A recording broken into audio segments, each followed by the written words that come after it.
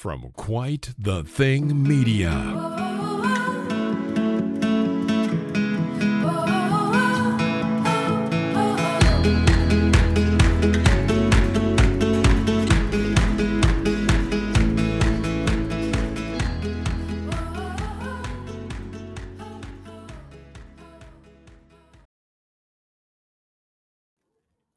Hello and welcome to What a Maneuver podcast. I am your host, Ross Thompson, and this is your little something special that I said on the last pod.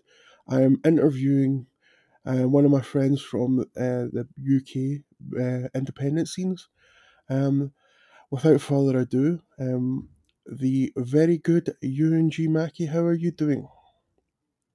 I am very well. So, yeah, I met Ewan a while back in Showcase. I knew him from W3L a few times from a few shows that I helped out at. But I really know him best from Showcase because I got a chance to actually sit down and talk to him a couple of times. And he helped me with a lot of things with promos and stuff that I needed done. Um, but what do you remember from the time? If you remember anything from the Showcase? Showcase. Mhm. I can remember you being billed as Haystacks Junior, Mhm. but I think that's because you looked strikingly like Giant Haystacks. Yes. That was, and it wasn't really an insult. It was you had a kind of monstrous presence, and I can remember you being one of the wrestlers that could come out and get a reaction just purely on the look and the intimidating Mhm. size that you had. I think like promo wise, I can remember us speaking, and I did say that. By the way, if this is coming out in a weird way where there's any feedback, do let me know. But Mhm. and I mean that by the sound, not so much what I'm saying. Mhm. But yeah, I think the thing we spoke about was mainly that it was to not give the audience too much and Mhm.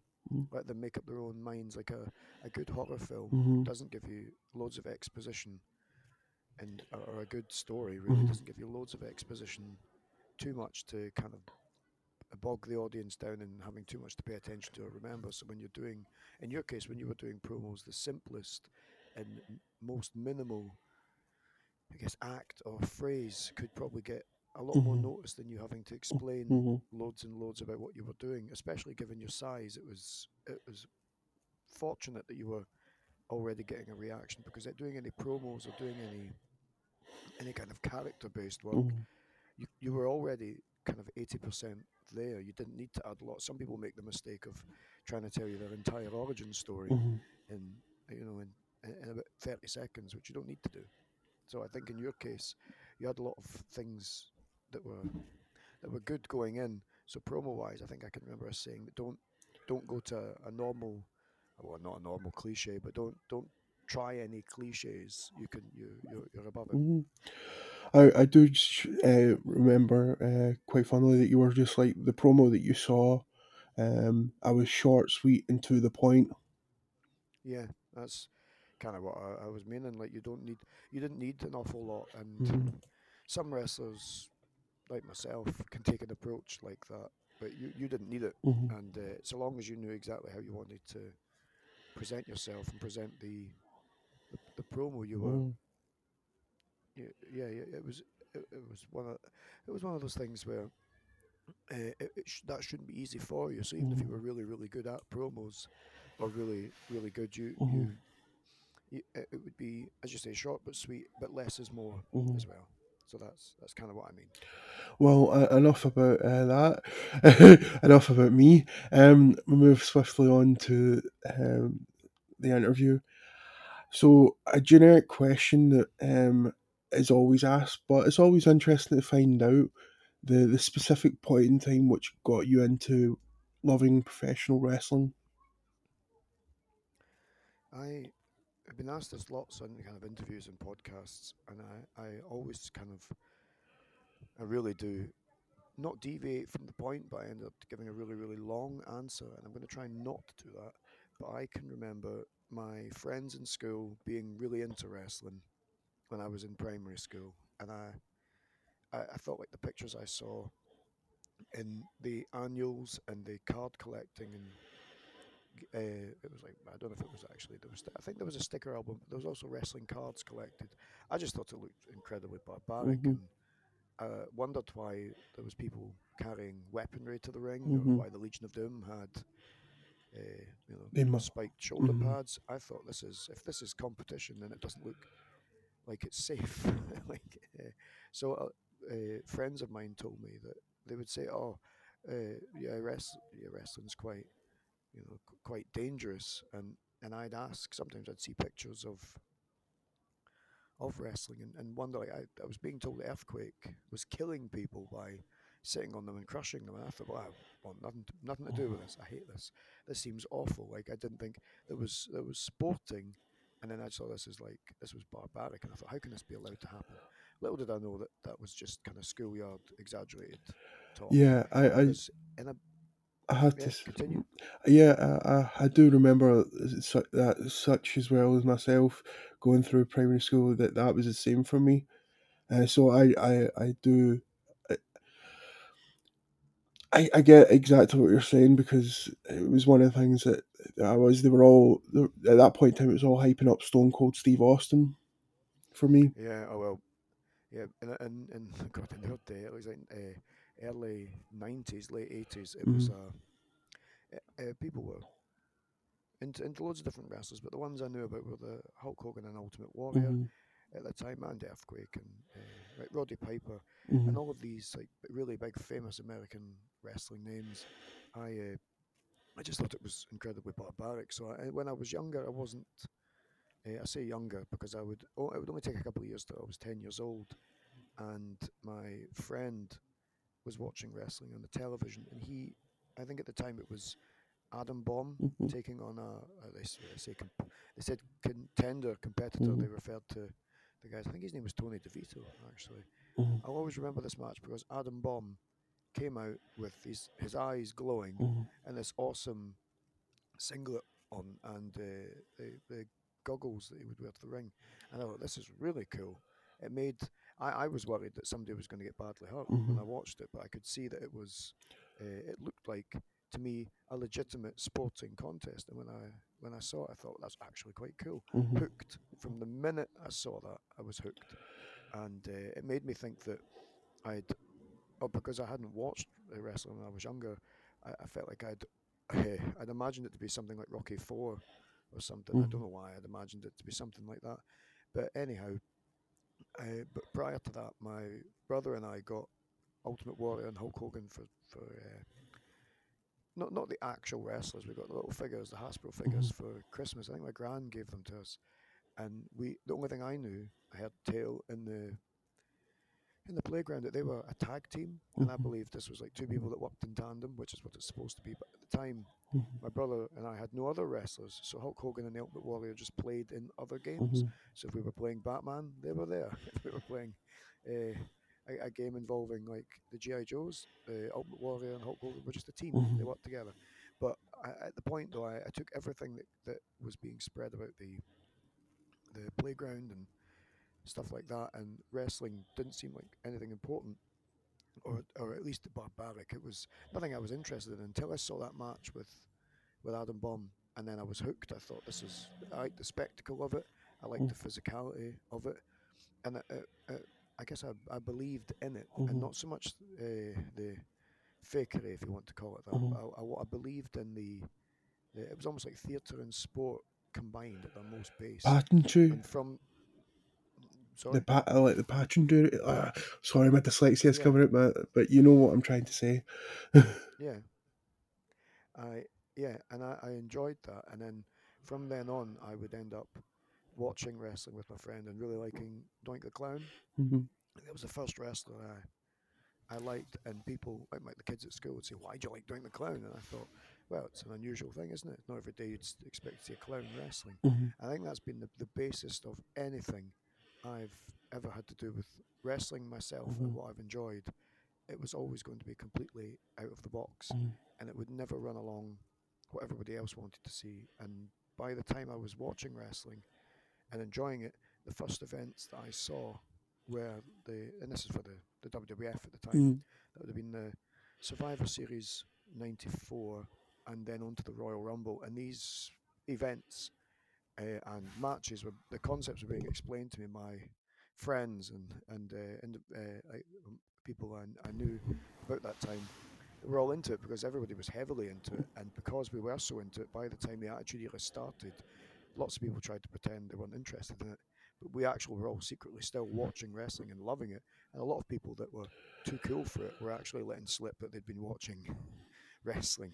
So it was good to start, I think, in 1994. That's when I started to watch wrestling and I started to be into it. Mhm. So that's yeah, exactly what it was just actually seeing the spectacle, not judging it and not seeing it from afar, and it was actually just sitting down to watch it. Uh, certainly a different way from other people, but especially with the Doit the Clown. But I can see it in your character whenever I watch you. I definitely with the half and half green and black right now. Hmm. Well, I've done that for like in the evolution of things that I've done. The green and black half and half was a kind of an accident, really, to be honest. But I've gone back to do that look. Mhm. Although whilst I did the green and the black on different sides, I've now done them on the same side Mhm. to kind of fit with the onesie that Mhm. I've got. Yes, I've seen you go from I go from a goblin. From that was one thing I remember that they calling you a goblin for one point. Yeah, Then you're moving on to the intellectual, the very good Ewan G Mackey, and now to the captain.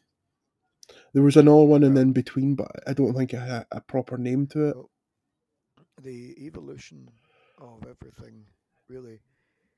When I started, I had an idea of being like a kind of showman, almost like a not a burlesque performance, but I imagined myself to be a showman because I'd done for a long time. I'd done. I went to university to study drama and theatre arts. I did contemporary performance, but I'd been in musicals. I'd acted a lot. I'd been in lots of performance, and I thought the best thing to do would take a kind of performer role. So I had my furry jacket on, sometimes top hat, sometimes bowler Mm. hat, and a cane that I owned, and I had several canes. And I thought, yeah, just as almost like the announcer in or the compere in Beyond the Thunderdome Mhm. when Mel Gibson and the Master Blaster or Blasters at the other side of the arena. If you must have seen Mad Max Beyond the Thunderdome. Yes. But in that film, the guy in the middle when he's announcing people, and I thought, yeah, that's what I'd like to do. I'd almost like to be my own, like I would be performing or like wrestling and performing, but then I would also be able to announce myself and create this mystique. But unfortunately, like all things in wrestling, it was taken in kind of because I did comedy things in training, it Mhm. was turned into a kind of a comedy role, and I was being called the entertainer. Whilst I don't begrudge that, Mhm. at the time I was getting my way into wrestling, I despised the fact everyone around me acted like, oh, you're the kind of silly comedy role. We understand it's because you're limited and can't do anything.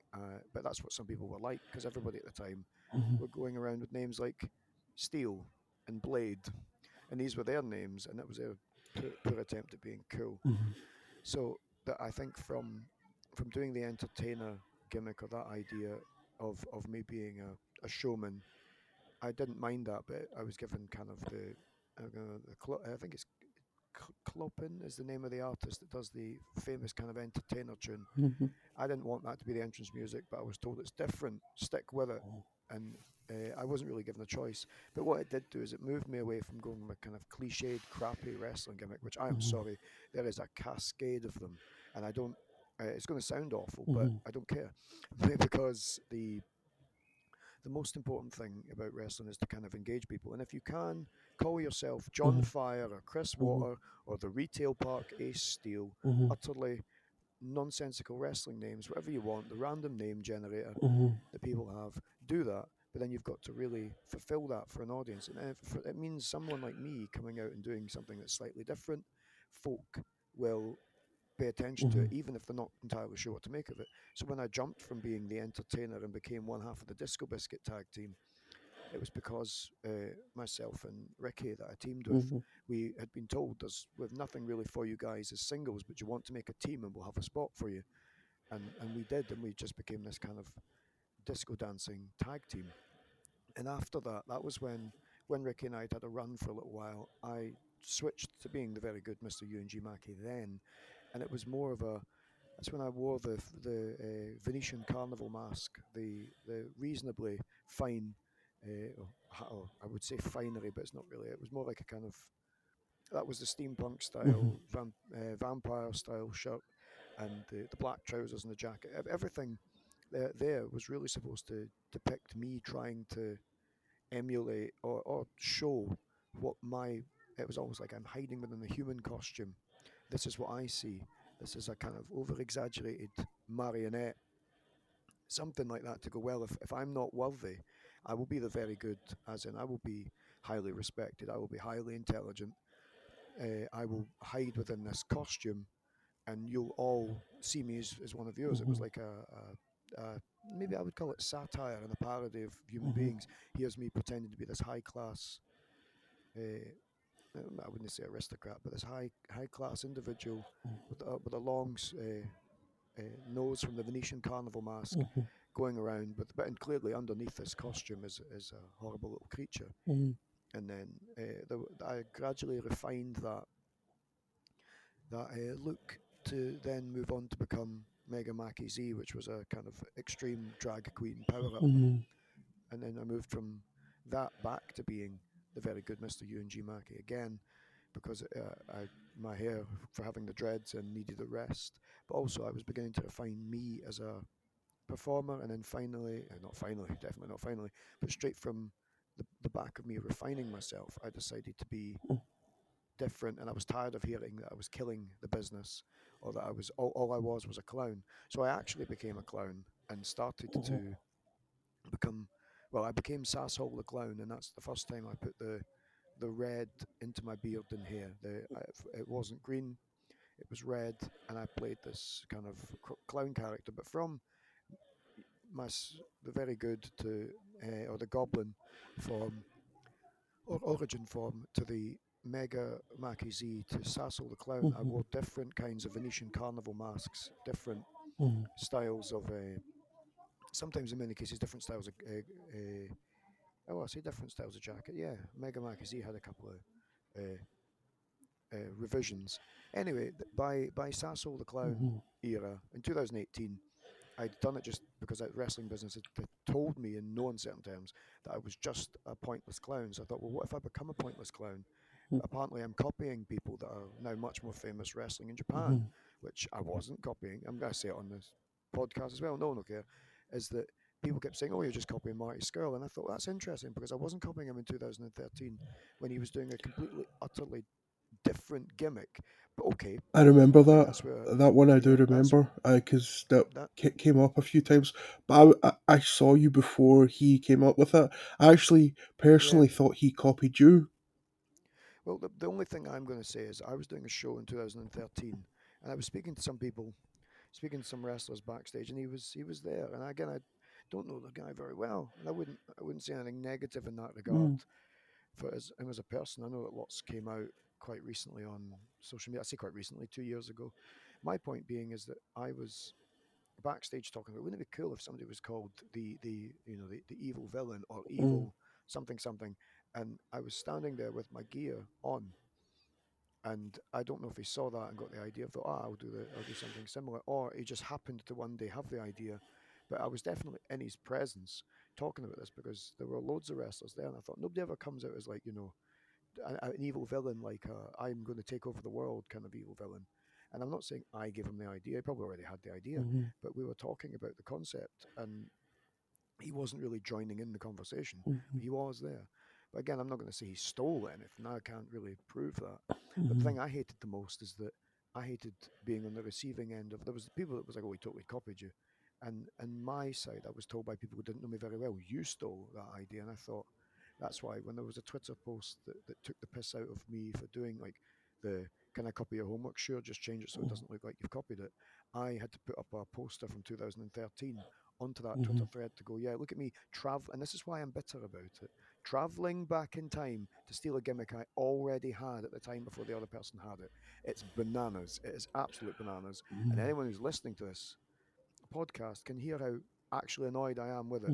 Is that my attempt at creativity, and the reason I did it at the time was because I was tired of seeing wrestlers John Fire, Chris Water, the Retail Park, Ace Steel. These are the jokey names I've come up with now, but I was agonising in the past. People having utterly ridiculous names, a mix mash of their favourite wrestlers appearing on the UK scene. Some people who were quite refined in what they did had unique enough characters and approaches. Other people didn't, but they would talk down to me. So that's why the very good Mr. Ewan G. Mackey kind of came about. But in that regard, but when I moved on from being Sasshole the Clown, which is my way of going, okay, so I'm a clown, I'm just copying. I returned back to being the very good Mr. Ewan G. Mackey with half and half beard green and half and half hair green. And as I came to the end. Well, I say I came to the end. The pandemic wasn't too long after, because this was about 2020, like 2018 into 2019. I turned back and worked 2019 and 2020 as I had done. I would say probably the most refined I'd ever been wrestling wise. And then when the pandemic hit, I thought, oh, well, maybe wrestling will never come back then. And when it did, before it came back, I decided I would do the pirate gimmick. And I stopped doing that in September because, as much as I enjoyed being a pirate, I forgot what happens when you take that silly approach. And I had done for years, doing a very extreme, over the top, kind of eye catching gimmick, character wise, makes people treat you like you're almost like that's all you've got, or that's it shouldn't be taken seriously. So that's what I didn't like. As a pirate, I was tired of people going, "Oh, you're very popular these days," in a really patronising way, as if to go, "No, look at you, pretending to be a pirate. Don't everyone loves a pirate?" Or acting like it was cheap. People were happy enough at going, "Oh, well, everyone loves a pirate," as if it's not down to your own skills that people like you. It's just because you're wearing a pirate hat. That's why. I kind of get that, because I got a lot of that myself. Even though they're obviously different, it's an experience between you and myself and you. I know exactly what you're talking about. I got the whole rookie thing completely every time. Yeah. Especially in Showcase. I mean, there was point. I mean, I think you were there for Nathan Black, if you remember him, that man. Oh yeah, I know Nathan Black. Yeah. Do you remember the incident between me and him? I don't know what actually happened. So, like, like after the show, I went out because I was directed by the promoter, Hmm. and he instructed me to like sign stuff and talk to the fans. Right. Yeah. I just did what the promoter told me to. So I was still in gear, was signing and all that. I came back and like was starting to take my stuff off, and I could hear Nathan not happy with the situation, and I was like, Hmm. "What's the matter?" Because I was oblivious to what was the issue, and it turned out he was unhappy because I wasn't doing all the rookie things of tearing down the ring, and it was left to him and a few others. Um, Well, mhm, I can understand the from both sides, right?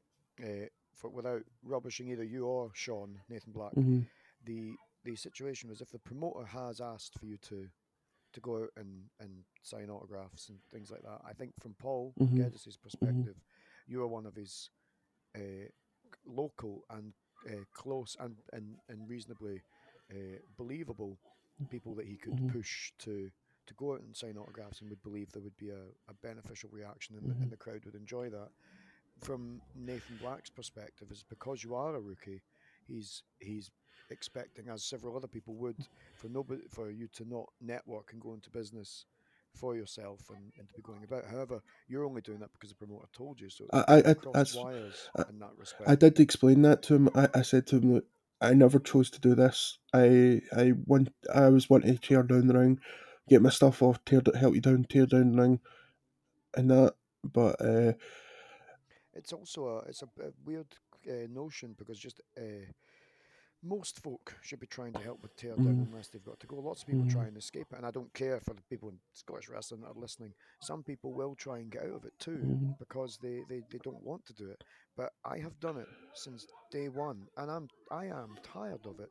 But then you'll see nonsense online where mm, there's some big wrestling star helping take down the ring, and that'll be the one time they lifted a mm, board that they got pictures saying, "Oh, they helped." And think, yeah, they took a board down, mm, and unfortunately that's the way that some wrestlers will act. It's very much similar to, I can think of my old experiences working mm, in ASDA when people would be annoyed that someone else was off, thinking, "Oh, we've got to do all this work because mm, of them." And I think they might be at home very, very ill. We can't really be nasty to them. So people just don't like uh, the if they think something should be a certain way, and that I can totally understand. no, no, From Nathan that's why I said to from him. Nathan Black, yeah, from Nathan Black's perspective, he's probably just angry because he thought you were doing it off your own accord. Mm, But people are always going to be like, "Oh, we've got to do so much work because of other people's faults." Instead of just getting on with the work, I have had to take rings down multiple times. But sometimes, as a face on a show, mm, I've been told to sign autographs.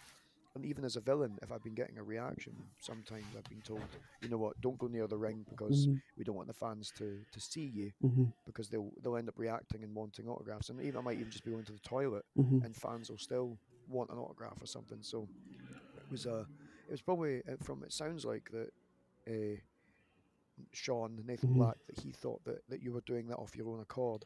So whilst I would say you probably need to chill out a little bit, mm, the other thing is of course that he. Or not so much Sean, but I think people in general know how awful that ring job is in mm. that showcase venue. Oh So yes, but it wasn't. as I said, I did explain it to him. I know I can understand him having a gripe if it was me doing it off my own back, but the promoter actually came, as you said, Paul came up to me in Yeah, person, said, "Go out there, sign autograph, talk to the people." yeah. I think that whilst that's good, Paul, who I'm not going to rubbish either, I like Paul. Hmm. He probably should have realised to keep you mysterious as a big villain Hmm. that it would be better that you. I mean, I in my head, I wouldn't have had you take down the ring in Hmm. front of the audience. I would want the audience to totally think that you're still backstage as a wrestler. So I would never have told you to go out and sign autographs unless, of course, we did. It was done as a spectacle because of your size Hmm. and because of your look. Hmm. that you that you would be a spectacle for people to go up and see. So it would be good if you were separate from instead of going out with the crowd. Hmm. It'd be good if you were separate so people knew that they could go up and see Haystacks Junior. But I mean, I can understand it from every perspective. Paul thought, yeah, you'll definitely get a reaction if you go out there. Hmm. It'll advertise you, and yeah, so I can see it from that perspective.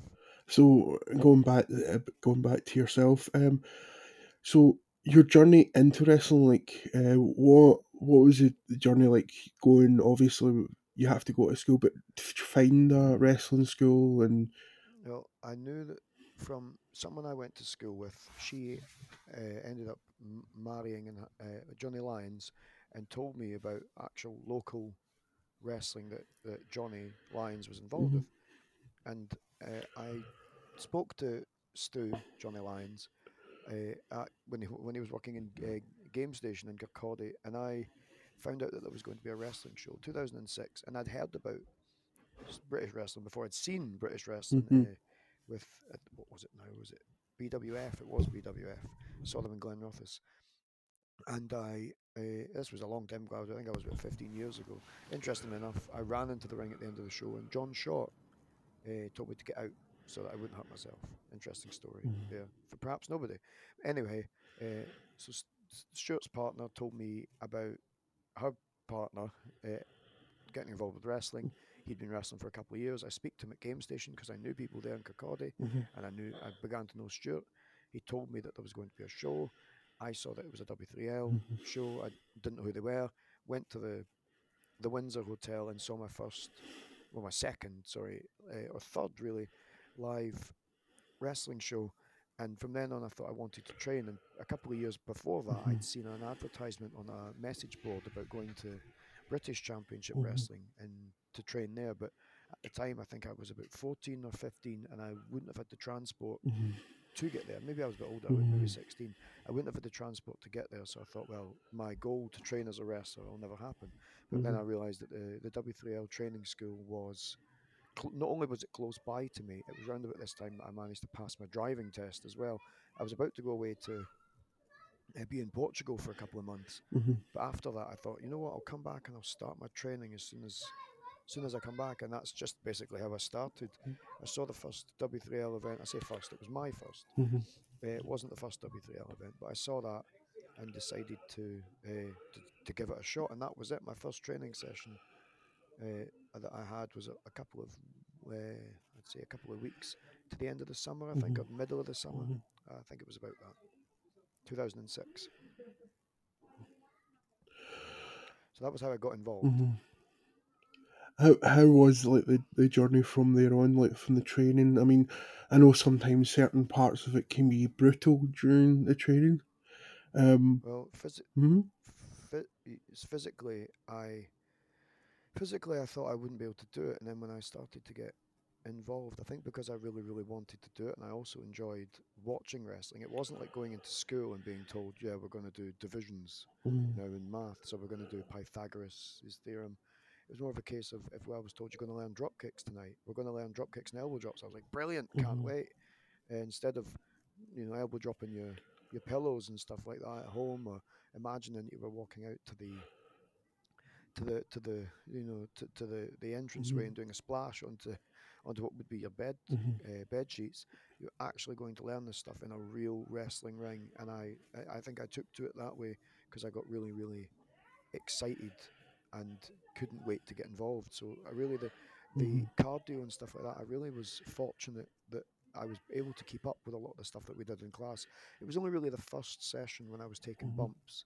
I probably shouldn't have, but the first couple that I took, people said, "Wow, they're quite good," and it wasn't because I was a sudden prodigy. It was more the fact that I'd watched everybody, copied them, and was determined to get it right.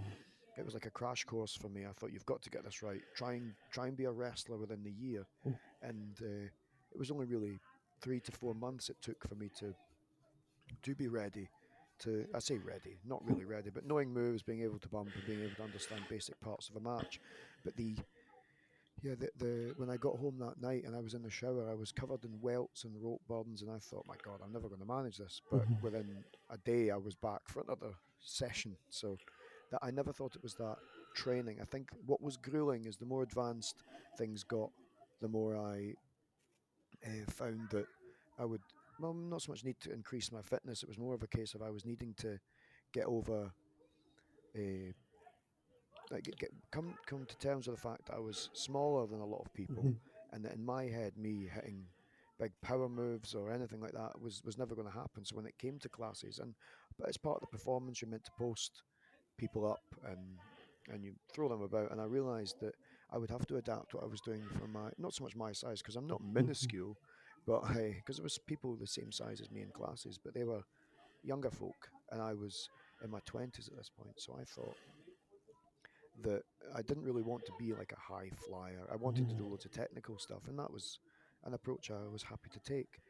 However, I realised that my size would gradually probably get held against me because I was small, and in many ways it was a case of because other people could effortlessly throw me about if they didn't want to really work hard, or Mhm. they thought, oh, let me try this move. That was the one thing you like. You can, if you can bump and you can land, lots of people go, oh, you're small enough, I can pick you up. I think that's what I didn't like the most. Is that if anybody had an idea for something, it was a case of, can you go to the ring a minute so I can try this thing because you'll be easy to pick up. Mhm. And I thought, I'm easy to pick up because I'm posting off of you for my own safety. Mhm. I don't want to be, I don't want to take loads and loads and loads of moves in this class. But I think that that was that was one thing, and the other thing, of course, being that it was really good to train. But I ended up spraining my shoulder in 2008 when I was was wrestling and was doing in matches on shows and events. And from then on, I found I wasn't limited, but I found that there were some things that would hurt me, and I'd have to move on to getting by that. So there were no really dangerous pitfalls or hazards within the environment I was in, where my health was concerned. Apart from the fact that obviously I hurt myself during training, it was because I was trying stuff I was able to do, and just that one day it didn't go right. However, from then on, from training for the rest of the time I've been wrestling, I've noticed. I mean, my shoulders are better now, but Mhm. for that, it didn't set me back. It just meant that I had to think. I couldn't be reckless anymore. I had to be very careful with what I did, and made sure that when I was paying attention on how to do, and I was paying attention when I was shown how to do Mhm. something, so that I wouldn't get hurt. And I think that's an anxiety that follows you when you go to any training school now. I think I don't want to be the one that makes a mess of Yeah. things. So I want to preserve myself. I want to look after myself. So I went from being somebody who happily volunteered his body for whatever people were doing to now, or maybe not to now, but for a wee while during training, I thought, no, I'm here to learn the gig. I'm not here to play about. It's fine that we're learning moves, we're trying moves on Mhm. each other, but I want to preserve myself for the class because I don't want to end up injured in a wrestling sense if I have to do an event, after training. Mhm. So I hated the fact that for a long time people seemed to think I had to be the one that took all of the moves Mhm. for a bit. Not completely. It didn't happen all the time, but when it did, I thought, no, we're all here putting in the same shift together. Mhm. Why do I have to do this sequence again and again? Because Mhm. just because I'm willing to do it, or I can bump and move about, you know. Just for the record, I never asked June to do anything. It would have been a No, bit you didn't. You mismatch. didn't. Yeah, um, but yeah. that was one So thing. Even though I never did it to anybody. The only thing I do remember that I with yourself that I do think about sometimes is because it was Liam Watson yeah, said to me yeah. in that wee rumble thing we did that when I Mm, did a back drop on you, mm. either you weren't expecting it or um, I don't know, maybe miscommunication. That you landed on higher up on your shoulders. Yeah, but I'm sure I survived. Yeah, you Like I'm did. still here. You did. I was just that I do remember doing that, and Yeah, I think it was. Liam actually get looked like he was quite angry with me because he thought I hurt you, but you were there to Well, quickly say, "Nah, you were fine." yeah, I was fine. I think that it maybe looked up. There was maybe a timing issue, but if it was executed well enough to get a reaction from the people, and Mm-hmm. I mean, it's got a reaction from a wrestler in Liam's case, so we Mm-hmm. were we were fortunate there. If it had gone either way, it might have looked terrible Mm-hmm. or really really bad, Mm-hmm. like really really dangerous. Mm-hmm. But we managed to avoid that, so it seems okay. It might have Mm-hmm. also been my fault, Mm-hmm. like due to the timing. Mm-hmm. I think it probably was because I, I was trying to do the thing where I try to lift you up and you bring me back down, Yeah, and then when we went through the third time, you might have not thought I was going to do it then. yeah. Didn't think you were gonna go. Yeah. Mm-hmm. So moving on, like uh, I always like the stories from the road when I listen to anything with any wrestlers. Some of the good things and some of the bad things. Is there anything that are memorable for you traveling up and down the road, either good or bad or both? Um, Well, that you can when I remember? when I when I read this question, I usually and I always say I've enjoyed the banter within wrestling, sometimes more than the actual events. Mm-hmm. But there are, I mean, when people expect road stories, sometimes they expect some insane, like some kind of insane debauchery or anything like that.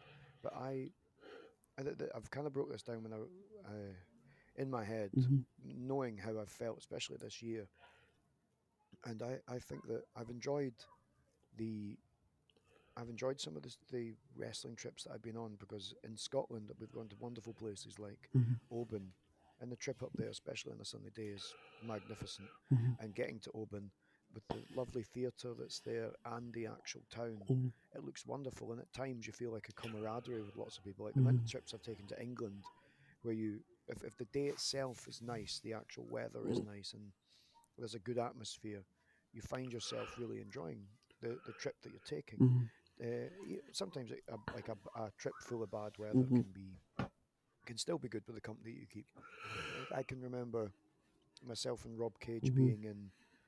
Well, I remember meeting Rob Cage in London Mhm. and going for a Chinese before we ended up flying away to Germany. And the Chinese I went to, I'd gone several years prior with friends from Portugal, right? Mhm. Which I'd realized, wow, we're in the same Chinese. Mhm. But I can remember Rob and I falling asleep. I mean, we'd been to Germany several times. We fell asleep Mhm. at the airport to get on our plane. But I can remember being in the underground in London and not knowing really how things work Mhm. because I can't remember ever being there. And like lightning, I went to put money in Mhm. to get an Oyster card. Rob already had one, and Mhm. he opened up the dispenser beneath, not actually the dispenser, the flap that opens up to give you your Mhm. card. Found that there was already an Oyster card there, and I didn't even know. And I'm usually quite a rush someone who rushes around, Mhm. but this, it was like lightning. And Rob's like, "You don't need to put any money in. Here's one here. Just get money on it." And I thought, Mhm. wow, okay, this is really really fast and hustly bustly down here. Mhm. Anyhow, my point is that when Rob and I had travelled an awful lot, there are two, well, I'd say one story really unusual story where we'd gone back and forward to London and Germany for events, and I can remember, and just a very bizarre one. We were sitting waiting to go on the plane, and I think we're in Bremen, about to fly back to London Mhm. after an event in Germany, and Rob and I noticed a small bug crawling over the back of my bag, Mhm. and throughout the whole queue down to getting onto the plane, this insect hasn't flown away. We end up going into the plane. This little bug still sitting on my bag. I put the bag in the hold above me. End up flying all the way back to London, and as we're sitting in the lovely sunshine, waiting for getting a bus, this little insect reappears, and I thought we've taken a small bug from Germany over to the UK. That bug doesn't know any, like, I'm sure it does. Maybe it is bilingual, Mhm. but it doesn't know where it is. Mhm. Effectively, it's travelled a huge distance for a little insect. And Mhm. the whole trip, Rob and I called him Alan Jarvis because we decided, well, Rob said that's what his name was, but we'd been calling him Alan Jarvis the whole trip, wondering how he was getting on in Mhm. the baggage hold above our heads. And then I went to the toilet, Mhm. and as I came back, Rob said to me that he'd flown away. Mhm. And while we were both devastated, he said he'd left a little note that said, it was in tiny handwriting, so Rob couldn't read it. Mhm. But Rob said that the little note had written that had been written said, "Thank you for letting me start my new life, and thank you for being with me on this journey, Rob and Ewan." Mhm. Signed, Gonzalez. And Rob said, "Ah, so he wasn't called Alan Jarvis after all." And I think, as silly as that was such a fun little trip. Mhm. That was a good example of wrestling trips. And several times I've been driving away, or I've been driven away, Mhm. sorry, in shows from Germany. And the one I'll always remember is being picked up by a promoter's dad. Mhm. And I said to him, I was fine with looking out for the car. I said, "What am I looking Mhm. out for?" I think it was a white car I was looking out for. And the promoter said, "Watch out. My dad's a real Nazi." And I thought, like, is he really, really strict? And the person I was staying with, my friend Izzy, said, "No, he actually is a Nazi." And I thought, "No, don't be silly." But apparently, yes, he did have like Mhm. Nazi memorabilia, which is so strange. Anyway, I go into Marcus's dad's car, and Mhm. he's already had a beer. Mhm. And I thought, well, in Germany, the laws of the road are different, so people can drink. Mhm. People can drink before they drive. Mhm. Uh, but as we're driving, Marcus's dad drinks more and more. And I thought, we're on the autobahn. And I thought, I'm going to die today. I really think I am. And then by the time we actually get to the airport for me to go, I've been given a can of beer. I thought, this is quite strong, and he's got several. Like, he's tanked a couple. I think, am I sure this is allowed? I think I've just probably incriminated him. Don't worry, anyone listening. It was years ago. Doesn't matter. But anyway, he gave me a can for the. He's like, for the trip, Mhm. as I'm leaving, and I'm standing there with this big can of German beer, and I thought, this is about to knock me out. This beer. How did he manage to drink several of them in the car? Did I really just take my life into my own hands here? But I'll always remember being slightly scared but Mhm. amused by it the whole time, thinking, right, if I die, this is how I end up going. Coming back Mhm. from a wrestling event to the airport with this guy drinking heavily. Now, there's probably like he probably was able to handle it. To be Mhm. honest, like he's German, it's probably commonplace. That's what they do. They like to drink, but Mhm. that's not me being racist. That is true. Mhm. That's all I can remember from being in the north of Germany is people like a drink, but they don't get rowdy. They just like to sit around and talk, and that's what they end up doing when they drink. Mhm. But yeah, so of all the things I can actually think of, I've had some hectic times of being left behind in Edinburgh because one bus has not shown up, and that would be like the last bus. So I've had to make do and find a way of getting away. But that one, I genuinely, out of all the road stories, I've Mhm. come out to that one quite a lot because there are ones that involve like there's been debauchery and some Mhm. wrestlers going crazy and drugs. But that one I always remember where I thought, surely he's finished drinking. Nope, that's him back on another can there. And, Mhm. and I thought by this point I would be able to, I'd barely be able to open the vehicle door. Mhm. But no, here I am in this car with this man, finishing a 6 pack of what seems to be incredibly intense beer. And then as he stops very calmly and nicely at the airport. Goes for the trip. Gives me one of the other, give me another can of beer. I'd already drank one, and I thought, well, I'm glad I survived. Mhm. As I'm walking Mhm. uh, into the airport. So yeah, You actually got the idea of what the question I was going for, because I wasn't thinking of anything debauchery. I was just thinking something. It was like, yeah, I actually thought maybe one would be like if anything bad happened, like car trouble or something like yeah. that. But other than Well, that, that yeah. was. Like I thought Mhm. there, like we've had car trouble before. The mad kind of attractors being in front of you, Mhm. or the crazy things that end up happening on the road where you end up being in a a traffic jam, but that's Mhm. just made me late to shows. This was different. This was me. The event was finished, Mhm. and there's me Mhm. going back to the airport, wondering whether or not I was going to survive. Mhm. And I mean, obviously, I did. I'm here, but at Mhm. the time, I thought this is intense. You would never get away with doing this in Scotland. I mean, you could try it, but I Mhm. was so amazed at how Marcus's dad still managed to drive. He seemed crazy, but very very subdued and very nice to me. But at the same time, I thought, I'm going to die. That's his fifth beer.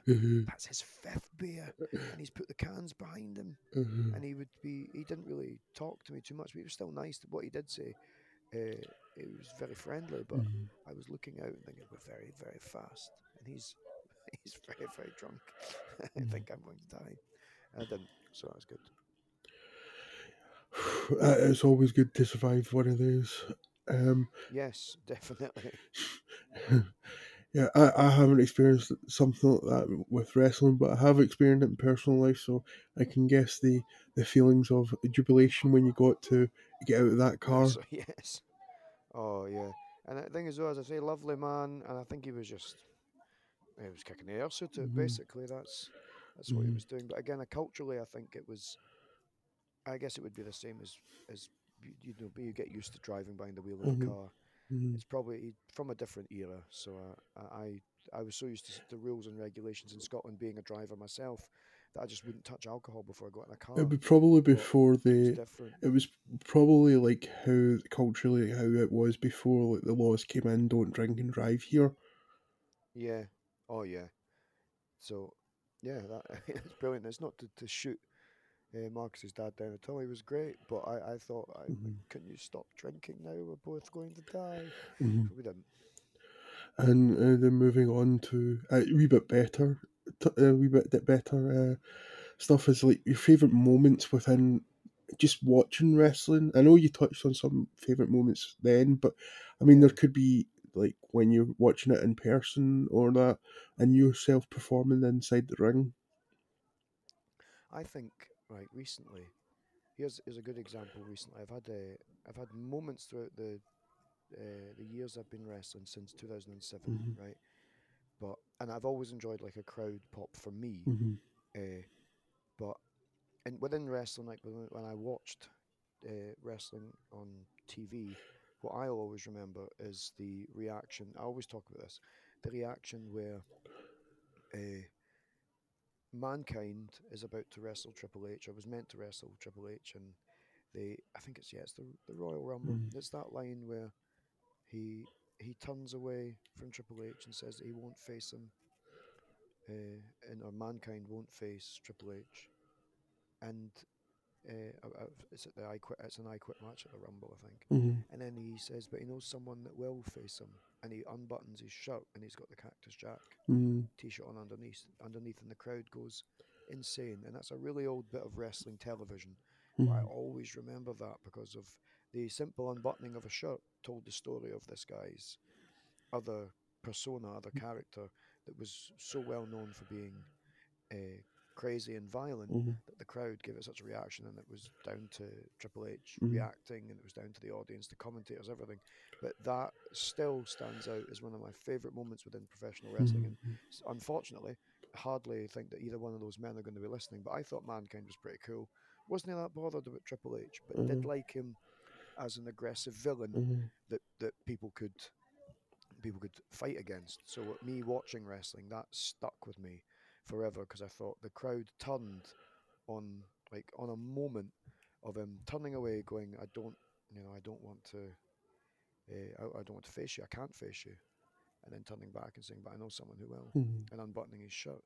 And I think for me, recently, I've enjoyed trying to cultivate that emotion from the audience, and in some cases the audiences are not thousands and thousands of people, but even they have been hundreds and hundreds of people. The last FCW event when I came out for their Fair City Rumble, I think the audience who'd known me and seen me over the last year or the last 2 or 3 years expected me to come out in my pirate form. So when my name appeared on the screen, they I don't know what they thought was going to happen, but there was an enormous reaction for me coming out, and I think that always enjoyed that crowd reaction. And so when they reacted, even as a villain, I thought, what possibly did they think it was going to happen there? I came out debuting they're not debuting, but for the first time in Tulloch anyway in Perth, I came out in my half and half costume, speaking of the neo paradigm, which is what I do these days, and which is better than anything I've ever come up with, I think. And that reaction was really, really good. And I walked through all these people waving signs of mine. They have no idea what it's about, but it shows you just how readily they will consume the absolute nonsense they see before them. But a couple of months before that, I'd been in a match where I was still doing my pirate look, and I'd becoming like almost exhausted. I'd been beaten up so badly that I just went and grabbed the cup that we were competing for and said to Craig Stevens in the ring that I, you know what, he could just have it because I didn't want it. And the match wasn't over, but he turned to the audience, raising the cup and screaming that he'd now had 3 belts and this cup. But as he turned his back, the match is still on. The referee refused to acknowledge that he'd won it. He was just gloating to the audience. I rolled him up in a schoolboy pin from behind, won by pinning him for the 3. And as he popped up, surprised, he'd just been lied to, or not lied to, he'd been fooled. I stole the cup from him and held it up, and the audience gave us a huge reaction from it. And I thought that's brilliant. And we made that up seconds before we wandered out. I think maybe not seconds, it'd been like an hour or so, and thought, hey, this would be a good idea. And the only other examples I can think of it going out for ICW, I think Nathan Black was coming out, and we'd been proposed that we would team together there. And Nathan Black ended up coming, we've spoken about him already, he ended up coming out in my spot for a Rumble because I was coming out later, or I think it was I wish I could remember what had happened, but we ended up using the same theme, so that when Nathan Black came out, he got an enormous reaction because I'd not been in, and I don't think it was the ICW crowd were missing me or anything, but I think they did not expect it. It was almost like, I guess, the Honky Tonk Man appearing in a Rumble, but it wasn't a Rumble, at least I don't think it was. It was a multi-man thing. Anyway, Nathan Black came out and laid waste to people, but my music came on and everybody went crazy. And I came out later to not the same reaction because I think they thought, oh, we thought you were coming out. Then Nathan Black came out. And then you did come out to your music, but we'd already heard it. We'd already had that reaction. But I'll always remember the pop as soon as the music hit and the image appeared on the screen because I thought, wow, they obviously haven't forgotten what it is I do and who I am. So yeah, like those moments like that, the crowd reaction. Like sometimes, if I think about being at an event where I had to jump from the turnbuckle to the ladder in the middle of the ring, and I knew if I make a mistake here, I'm going to end up hurting the guys that are trapped by the Mm-hmm. ladder, but I'm also going to look stupid. So I just went for it. Like I Mm-hmm. jumped from I think it was the top of the middle turnbuckle Mm-hmm. straight to a ladder in the middle of the ring at a Hell for Lycra event, and I made it. I actually made it, and I was so proud of myself. And it got a Mm-hmm. pop from the audience because it was one of those: you either do this and it works, and if it fails, you're done. You cannot really complete the Mm-hmm. spot here. So yeah, I was proud of that moment and the reaction it got when I managed to properly land clink on the ladder. Mm-hmm. I was so proud of myself for managing it. So yeah, Um, so moving on from favorite to worst or most hated moments of either watching wrestling or performing yourself. I think. Mhm. Oops, continue, Ross. No, Sorry. no, I was just like going to add on to it, but you'd started speaking, so Oh no, well, add on to it just now and get in. I'll answer after it.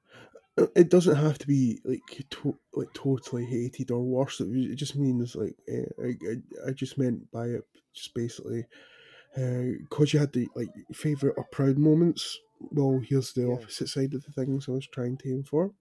yeah. Well, I think like on television, especially quite recently. I Mm-hmm. guess this might. I don't really watch wrestling on television. Really, I'm more inclined to watch stuff that's more local to me or people that I know. Mm-hmm. But I also go quite far back and look at wrestling. And I'll be honest, like I think the thing that bothers me, I used to think of my own work Mm-hmm. because I could. Uh, I've never ever done a leg slap, for Mm-hmm. example, and I think it looks terrible. Mm-hmm. And obviously, people like Jim Cornette don't like it. Mm-hmm. But my mindset has been like I've never ever done it myself, but then I've watched my my own performance in the past, and I think the thing I hate the most is not selling something as well as I could do. Mm-hmm. It happened more in the past, but not selling something as well as I could do before moving on to the next part of a match or a sequence. It's terrible in rumbles because if you know you've got to be somewhere and somebody's beating you up, you just suddenly no sell what they're doing to Mm-hmm. run off and get to where you've got to be in the match. But for me, quite recently, I say quite recently for myself. I think I've hated the uh, not so much the pirate gimmick. I never hated that at all. I think when I've watched stuff on television where people have done, because the problem is just because some people have done quite well in the wrestling business doesn't mean to say that they've got all of the real skills to make something convincing or something look really good. And a lot of the time, especially, I think it's the thing that makes me the cringe the most is when people start strike sequences. Be that people who are the best at it on television, Mm-hmm. or people that are locally either just learning, or maybe they're also good at it. But the leg slappiness Mm-hmm. and the sequence in general, like suddenly everybody becomes a ninja Mm-hmm. or some kind of kung fu artist where they're doing all of these strikes. Now, striking offense is really good, but I'm tired of hearing because it's clearly being done. Even people that are really good at disguising it, and they will get a reaction from Mm-hmm. crowds. But I've managed to do it without getting reactions. Mm-hmm. And it's not because I'm kicking people hard. I think it's because I'm disguising where the noise is coming from, or I'm learning to make it off of the people I'm working with. Uh, so I don't. I think that to me, I always think that's quite kind of cringy Mm-hmm. is the word. But for myself, I've hated what, and this was more back in the past Mm-hmm. where I've been throwing in strikes, and there's been a lot of there's like almost been like a lot of theatrics before it, but the actual strike itself, and this was more when I was starting out, and I thought you could. I was told often you can lay lots of things in a lot harder, and Mm-hmm. eventually I would. But by watching my performance, sometimes if I'm not laying in something that I think is solid and Mm-hmm. safe, then I get quite disappointed. But I think that I think, well, yeah, it's bothered me a lot more that because I mean, it's got to be believable. It's got to look believable. Mhm. I feel, and you don't really need loads and loads of strikes. I think you devalue the power you're meant to have as a wrestler if Mhm. you're punching somebody constantly and not doing much damage to them. But in my mindset, the like I try not to, and I think that's why Mhm. I've tried to focus on it in the last couple of years. That uh, if I'm maybe not me, I'm moving too fast in the ring. That's not what I mean. Mhm. It's more a case of I could have in the past given more. Mhm. I think that the problem is that when you're being thrown around, and I shouldn't have let this happen. It's happened Mhm. for years. When I look back and I can't watch my performance because somebody's power bombed me 800 times, and there I am popping back up Mhm. because physically and like cardio wise, I was able to, Mhm. and that's where some seasoned wrestlers would say, you're good at what you're doing, but the fact is that when you've been beaten up in a match, Mhm. you'll fly about again and do all these kind of intricate, complicated springboardy spots, and they're cool, but it doesn't show the fans that you've been beaten up so Mhm. much, so it ruins the wrestler you're in with. But then there's the other side of it. I've watched Mhm. a match recently. If I say recently, it was like the end of 2019, Mhm. and I was being beaten up and thrown around by a tag team. Mhm. And then when I came to do my moves to them, I hit them with one move each, Mhm. and that knocked them down. And I thought, that looks awful. Mhm. And it wasn't so much the sequence; it was more the case of these are big guys, but Mhm. they wanted to get lots of stuff in. And Mhm. when they got their heat on me, and they were faces as well, but they Mhm. went and got heat. They became villains because they were just throwing me around. The problem Mhm. was is that I'm only 5'2" and just under 10 stone. Mhm. So throwing me around, you would think it wouldn't take that many slams, backbreakers, and clotheslines Mhm. to destroy me.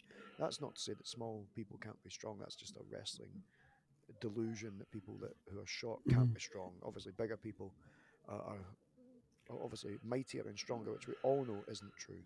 But Mhm. when I look back, and I think it's that aspect of matches that I see, but when I see it on television, and I think this match has been agented surely to make some sense. Mhm. So there's some people are being thrown. I mean, if you're going to do an underdog story and someone fighting from underneath, I do Mhm. understand it. But I think that's the one thing. Looking at my own performance, I just used that tag match as an example. I Mhm. thought, why did you let them do all that they wanted to do on you? Because all it did was make them look crap. You and when you hit them with two little moves, it was their own fault. They Mhm. should know better. Mhm. But in my case, I thought you need to say. So if I'm going too fast in the ring and I'm not selling as well as I think I could be for somebody, I mean I'll critique myself. I probably Mhm. have been okay, but I'll look and think because what you're doing, Ewan, is trying to not go completely crazy. Because in the past, where there was either I thought I wasn't selling too well or I sold too much. So there would be me leaping about in the ring, like I've said, but also that event I'd or that match I'd probably have taken a clothesline and backflipped the whole time and thrown myself across the ring. And I thought the believability is good, and you're trying to do, well, Mhm. maybe not good. The believability is that you are being in a match, you are being thrown about. But the more you survive, the more you're making wrestling look like anyone can do it. Mhm. So I really have to sell the story that my size is not only an advantage but a disadvantage. But this Mhm. is I think, something that all wrestlers make a mistake of, and I see it in matches now. I might see clips on YouTube or whatever else, and I Mhm. think, okay, so if everybody isn't doing the same old kind of slappy leg combo to look like they're all uh, cool Mhm. and lean and flying through the air, there's the aspect that what's happening in the ring. Hopefully this is making a point. I'm not being deliberately vague, Mhm. but to go. In fact, yeah, I can go back to talk about an actual match, which is not Mhm. anything to do with the guy that's in it. But my point being is it has to look uh, believable, I think. And I was always quite proud that I was feeling that I was managing to, for my size, work to a style that would be believable, and I could still have good matches with people. But I wasn't taking so much that I looked like a Superman, but the other person wasn't taking doing stuff to me that I was just popping up from. Mhm. And I think that's why these days I always make sure definitely get the selling out the way so that the audience are brought in and that your opponent looks good. Mhm. And I've done that for years. But a perfect example is I had a match against the wrestler Gabriel Angelfire, who's really Mhm. good, and I saw it a couple of months ago. I actually found the link and I watch it and I think, right, I'm I sprained my knee in 2015, but when I'm watching myself run about the ring here, I remember how I used to run about the ring before my knee gave way.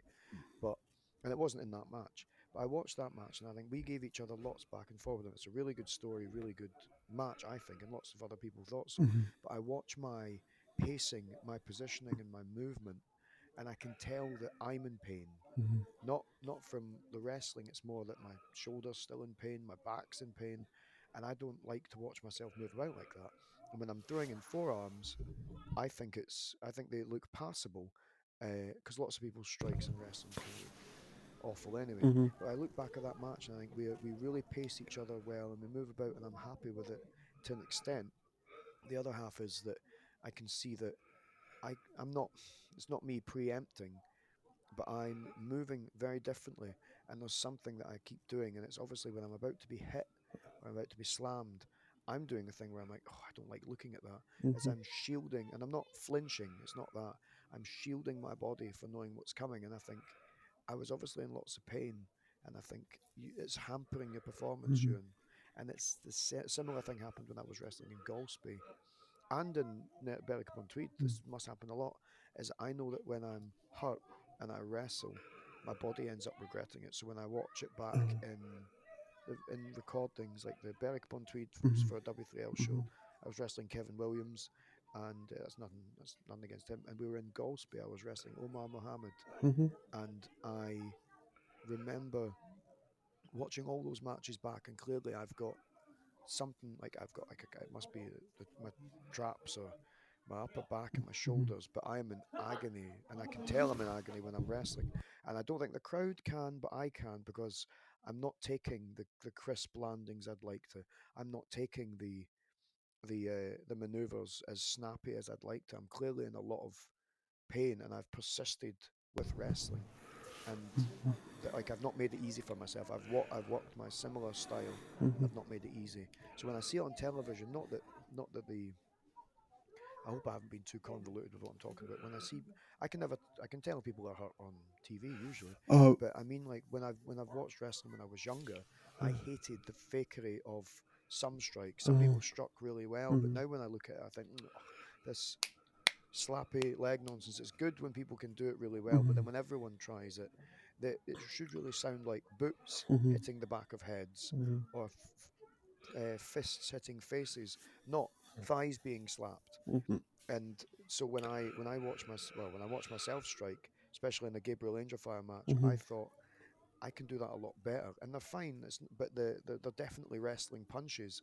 These days, I wouldn't throw them like that. Mm-hmm. So I look at myself, and as I say, I'm moving differently, but I can tell that I'm hurt. And when I see that I'm hurt in other matches, and again, it's not through my opponent that I'm wrestling, I'm kind of, I'm not phoning it in, but I'm not being as careful as I probably would be, and I'm still taking the same. I guess it's no, I wouldn't say it was unprofessional, but I'm trying to provide Levels. the same level that I would normally do without phoning it in because I refuse to do so. Mm-hmm. However, when I watch myself back, I'm like, you could have made this so much easier for yourself, and no wonder you know you were hurt after and stuff like that. Mm-hmm. If your arm was sore, you could have been careful if your back was sore. And I've been riddled with injuries, Mm-hmm. but I guess I'm disappointed in myself because there are wrestlers now who would say you could have made that easier Mm-hmm. for yourself, but you pushed yourself to perform as you would normally, Uh-huh. and you don't have to.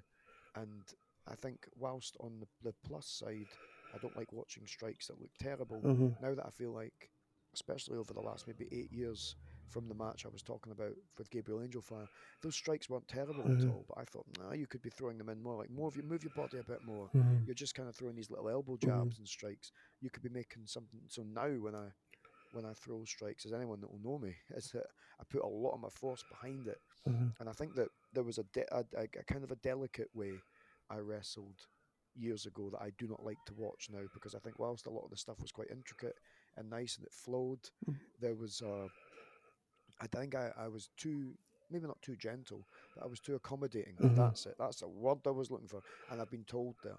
The thing I hate, and I cringe when I've seen it, I've been far too accommodating for people. I've let them have more from me than I've got out of them. And I think, Mm-hmm. as I say, when I watch on TV as well, when people are, I think when there's, I guess it is, yeah, when people are very accommodating with each Mm-hmm. other, it's not so much overselling. I Mm-hmm. mean, it's more a case of when people do this kind of a sell for something that looks dreadful, Mm-hmm. and it's not taking something like a really simple move and making it look better by selling. Mm-hmm. It's stuff that's dreadful, and I mean, what my point is I'm a victim of doing it myself. Like maybe not a victim, but I accuse myself of doing it because I've looked back at the past. But it's one of the things I've thought as I've continued within wrestling to uh, to make sure that my opponent gets enough in and that I'm selling them to the best of my Mm-hmm. ability. And sometimes it's gone, I mean, usually does go well and there's no problem. But yeah, so I think when I look back and I go, oh, like especially I've seen matches from way, like from like 2007, and I've gone, oh, come on, you and smack them. Mm-hmm. You don't like it's been passable as a wrestling strike, but not passable in my head. I think, you're out there fighting, you don't have to Mm-hmm. clothesline the guy lightly, but then I'll see it in the modern day Uh-huh. where people are on, and I guess it's just because people are starting out, so I shouldn't be as critical. But I got annoyed with myself, and people would later say, "Yeah, lay it in a lot harder." What, what, So when I see things, what I'll say what? to you is that Yeah, the biggest critic always in wrestling is yourself. yeah, I think you're right there. And I think, with the strikes, what I'll say is what I remember when I was going is you want to lay it until like you're hitting them, but this is what we've all been told. But don't hit them. Make it light as possible, but yeah, so you don't hurt your opponent. And that's true. Yeah, once I got in like many years, a couple of years into it, and I'm probably yourself as well. You find a way you can you can lay it in. They would nowadays they would say it's strong style, whereas you would yeah, it was almost William Regal's the best example I like to use is like you're hitting them, but you're not hitting them enough to knock them out. Because I yeah, think I remember in that rumble I did strike you, and you didn't even say anything to me afterwards. yeah. Well, it's especially somebody your size has to make it look devastating as Hmm. well if you're swinging your arms about. And I Hmm. think that's why, like, I think it was, when was it now? Was it from 2008? There was a six-man tag, and I leapt up in the air to clothesline. I can't remember who it was, but I did it as I think it was some kind of a hope spot, I think, where I Hmm. clotheslined someone. Hmm. And they didn't give me a great bump off of it, but the clothesline itself, like my arm connected with the clothesline, but Hmm. my body was already going down because I knew I'd clearly pulled it, and they were about to sell it, so it looked like I Hmm. still took them off their feet. Hmm. But I was embarrassed. I thought, oh, you could throw them better than that, and I realised that it was me as a young wrestler, not even really a year into the business, not wanting to hurt his opponents and trying to work Hmm. light and safely with them. But I would have, if I just had upped it slightly and hit it like without being worried about it. I think that's what gets me the most is that when you can tell stuff on TV isn't real, Hmm. and not just that within local shows as well. And I think that's when the leg slapping begins. Uh, Some people will react to it, but that's where you can tell this is a bent job. mm, So I try my best to disguise it as best I can. mhm, So as I say, when I'm selling for people, I try and I don't go too over the top like I used to because sometimes if I mm, got clotheslined by somebody only a stone heavier than me, I'd be backflipping their clothesline, and mhm, I didn't need to. But unfortunately, when you do stuff like that for people, they begin to expect that you're going to go the extra mile to make their stuff look mhm, incredible, mhm, and they might not give that back. So when I know I've done that for people and I've not had it back, I get upset. But I also get upset when I've not given them my best. Like I say, striking Gabriel Angel fire, and we're mhm, both going back and forward. And I thought you could lay them in better, you at the uh, time, smoother. It was like 2013, I think, and I thought you could be a lot, you know, more to the point. You can be a lot smoother with that stuff that mhm. you're doing. Well, it was smooth. Sorry, I wanted it to be vicious, but it's again that's not anything against Angel Fire. He's a Uh, brilliant um, wrestler. I was always given out of trouble for. I had somebody tell me I shouldn't tell the wrestler who I'm facing. I don't mind you hit me, just don't knock me out. Yeah, yeah, yeah. Well, I think like when I look at stuff like that, I always think that the strikes need to be laid in crisp and well. And if you uh, don't hit anybody for real, but the strike looks incredible, mhm, then that's perfectly fine. Some wrestlers would say they'd prefer to do a strike that barely touches the wrestler to the other wrestler and looks really good. And I'm like that as well. But I think I've been annoyed at myself, like I've said, for hmm Um, the degree by hmm which I feel like I haven't connected as well, which doesn't happen often. But it's more older matches I look at, and I think, yeah, you were being nice, or you were trying not to hit anyone when it too hard. when it comes to older matches, I found that, and just looking at 'em, looking at anybody when they're starting out, or even just a wee bit after that, there's things you learn and pick up and change. I mean, how the best way you can probably say it is look at what your finisher was when you started, and then look what it is now. Yeah, and that does make sense. Yeah, I As think. the way I'd say is I tried to do an elaborate finisher at the start, and I ended up just basically doing a choke slam by then. Yeah, So you you, find out mm, what works. mm. So moving on to the next one. What how hard is you find it dealing with like ordinary life, like being your normal 9 to 5 job and then being a character? How's if you want me going, I'll go and explain more. But it's just like how is it dealing with just like cause in British wrestling, obviously you don't make like that much money. But how is it to juggling both your ordinary life and being the character? Well, I'll try and summarize this because I feel like I chat loads, but the first couple of times when I was younger and I was starting to wrestle, I wasn't playing so huge a character, so I had Mm, to. Again, I had a rubbish phone. I still have a rubbish phone, but I would show people posters I was on to mm, make them like actually say, or like a flyer, I am a wrestler. But whilst I look different, wearing a bit of pink and a mm, top hat and stuff, people kind of like my normal life and what I was doing wasn't so divided. And then when I started to depict the very good Mr. UNG Market, which is really just me, but looking for great excuses to be weirder, mm, the people, this is the biggest problem, is that folk often think they'll come to me with a really weird concept or a match and imagine that I'll go, oh, because obviously I'll like every weird thing that's ever been suggested anywhere ever. They'll say, "Oh yeah, you've got this really cool idea for a match. Yeah, well, you're going to wrestle, right? But a sheep round the ring or something." And I think, can I not just have a normal match? mm, Can't I just have like a like? I'm not. I don't actually go home to a real castle, even though I call my flat Castle Macula, or it mm, did in the past. And I think the slightly uplifting side of things is there was a fan I know that said his son wanted to go to Kirkcaldy to find Castle Macula because he was convinced I lived in a like he was totally drawn in by what I did, thinking I was a weird Dracula-esque Frankenstein or Doctor Frankenstein mm, style character that lived in a huge castle somewhere. That's good.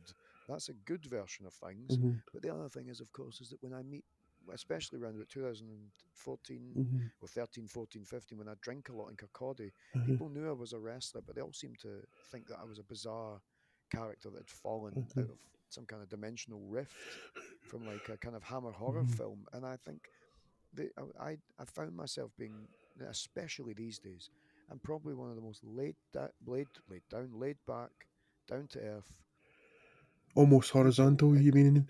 almost horizontal. I mean, I am. I'm lying down right now, but the it was the imagine. Oh, it'll be weird. I saw this thing. It reminded me of you, and people will send me pictures of plague doctor masks or Venetian carnival Mm, masks or steampunk style done up top hats, and I think there was a time when I was doing this kind of stuff and nobody really knew what it was. mm, And then more and more wrestlers started to try steampunk things, or they wore masks like to the ring or whatever. And mm, wrestlers have been doing stuff like that for years.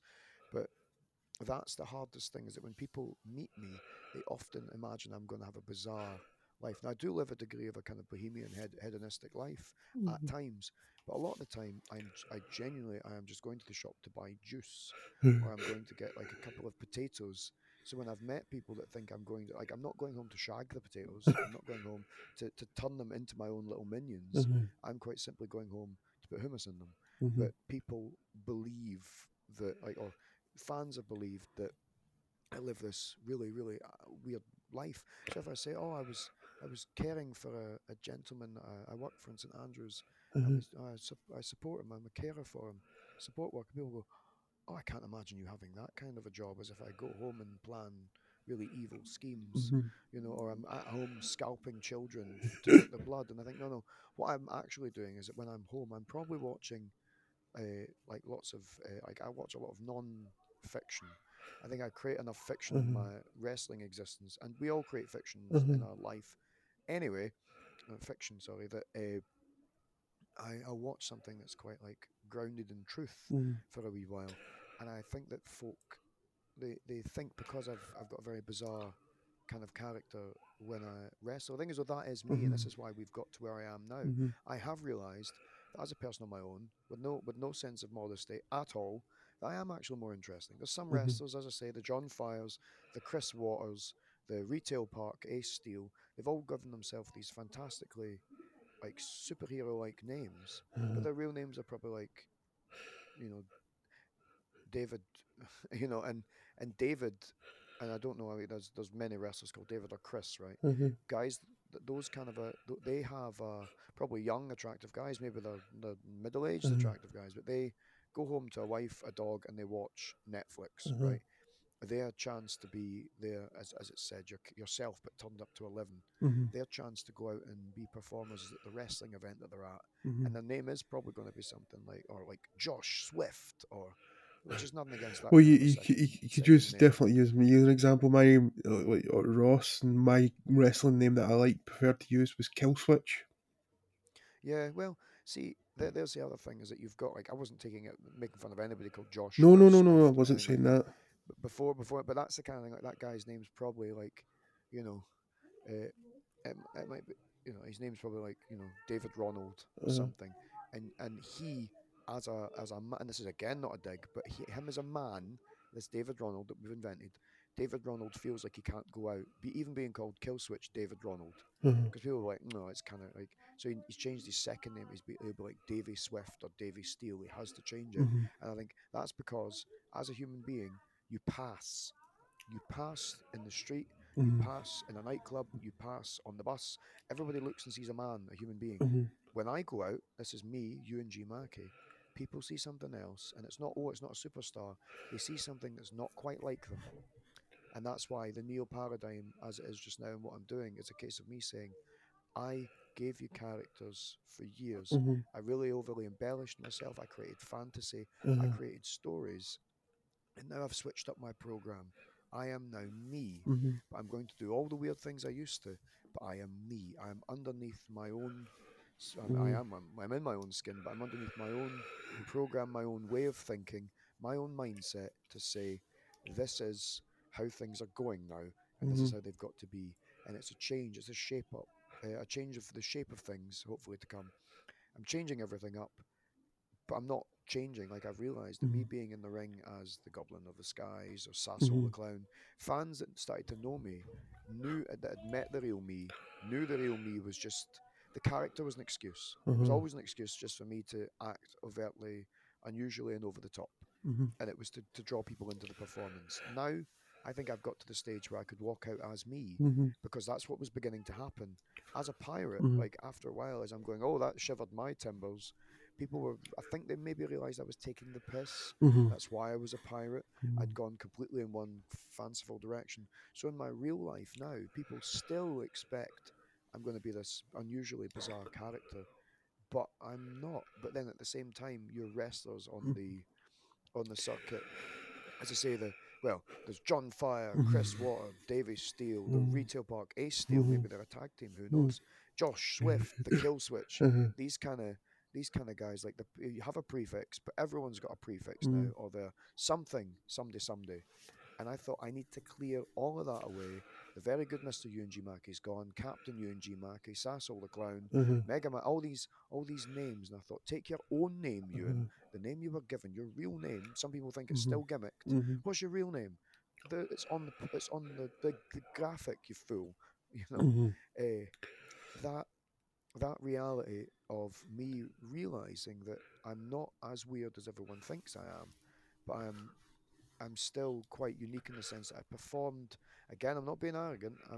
I performed being weird characters for years, and I really, really stuck to the mystique of what I was doing. Like I wouldn't sign autographs with kids, uh-huh, or if kids handed this weird character mhm. a book to be autographed, I'd probably scribble all over it, fold the paper, and give it back to them, and do something unique and unusual. And it was liberating. It was so liberating to be behind the mask and playing this. this like bizarre version of Mhm. myself because it was like a performance. I was able to. I had great fun I'll, have, asking me I'll let you in bizarre a, questions. I'll let you in a little confession. Before I actually spoke to you, Hmm. I thought you were eccentric, not to the degrees of your characters, but I did think you were slightly eccentric.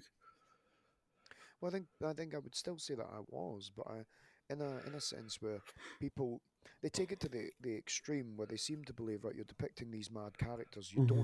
You're not married and you don't have a family, so Hmm. therefore you must be mentally ill Hmm. because you're not following all these conventions. And I think no, I did live a life that was similar to that. I had a partner, I had a car, I Hmm. had a house, Hmm. and it just didn't work for me. So when I took the approach that I did Hmm. within wrestling, Hmm. I guess that's what's happened now though is that I've got to a point where I kind of begrudge it in a way. Hmm. I think I did everything I could to stand out, but Hmm. it felt natural, it felt normal, it felt great to do it, it felt quite liberating. And then people started to, Hmm. and it's not just, I don't need to live my life on the opinion of Hmm. people, but it's unfortunately, however folk think within the wrestling environment, sometimes it takes an approach where you get asked to do Hmm. unusual things and it's like, oh, you're a strange character, you, and so let's do this thing where you come out of a vending machine or something. And I think whilst that's cool, we've got a lot of people taking the wrestling business serious, Hmm. very seriously, that they're going to see that as an insult or a dig, or Oh. that it's not nearly as superior as well. It doesn't quite suit them as they think they're superior. And I eventually, after a while, thought the greatest power I have Hmm. is truth, because over the last 17 years, Oh. I've been able to, or 16, 17 years, I've been able to rant about a lot Hmm. about stuff and how I felt. But as I've said to people, the pirate version of Hmm. me couldn't say backstage stuff out loud. And the very good Mr. Hmm. Yuji Maki had to be very whimsical in the way that he put stuff so that people were drawn into the mystique and not seeing the angry little man behind it. Hmm. And I thought, but it's about time the world saw the angry little man that's there. But he's only angry and slightly twisted and bitter because wrestling was never glamorous for Hmm. him when he got started. Hmm. And the more he tried, the more he just did 17 years worth of being in the wrong place at the wrong time and always missing the mark. But not missing the mark because he didn't try, not missing the mark because he sucked. It was more he missed the mark because he was either ahead of the curve or behind it. But what if I acknowledge that now? What if I say to people, this is my new thing and I'm doing it regardless? And I say to the wrestling world, I have truth for those that need to be, you know, David Davy Steele, Hmm. Killswitch Davy Steele. Hmm. He needs that. But if I sit out here and if I wrestle this guy and I tell the audience that not I don't destroy his gimmick, but I tell him he's created this name for himself. He wants you to call him that. Hmm. That's what he'd like to be known as. I've taken my own name and made it matter. David Ronald couldn't take David Ronald and make him a star. David Ronald had to take Davy Steele, the kill switch, and make that something that doesn't make a lot of sense, but for you people to buy into. Whereas I am Ewan G. Now you're getting a promo here now, Ross. I am Ewan G. Mackey. I was born with that name. I'm a small man from Scotland who was told he would never get anywhere in the wrestling business. He persisted. He persisted because he wouldn't give up. He had a stony heart and an iron will and would continue to keep going. And yeah, he could have done things better for himself. He could have made less mistakes, or he could have made more.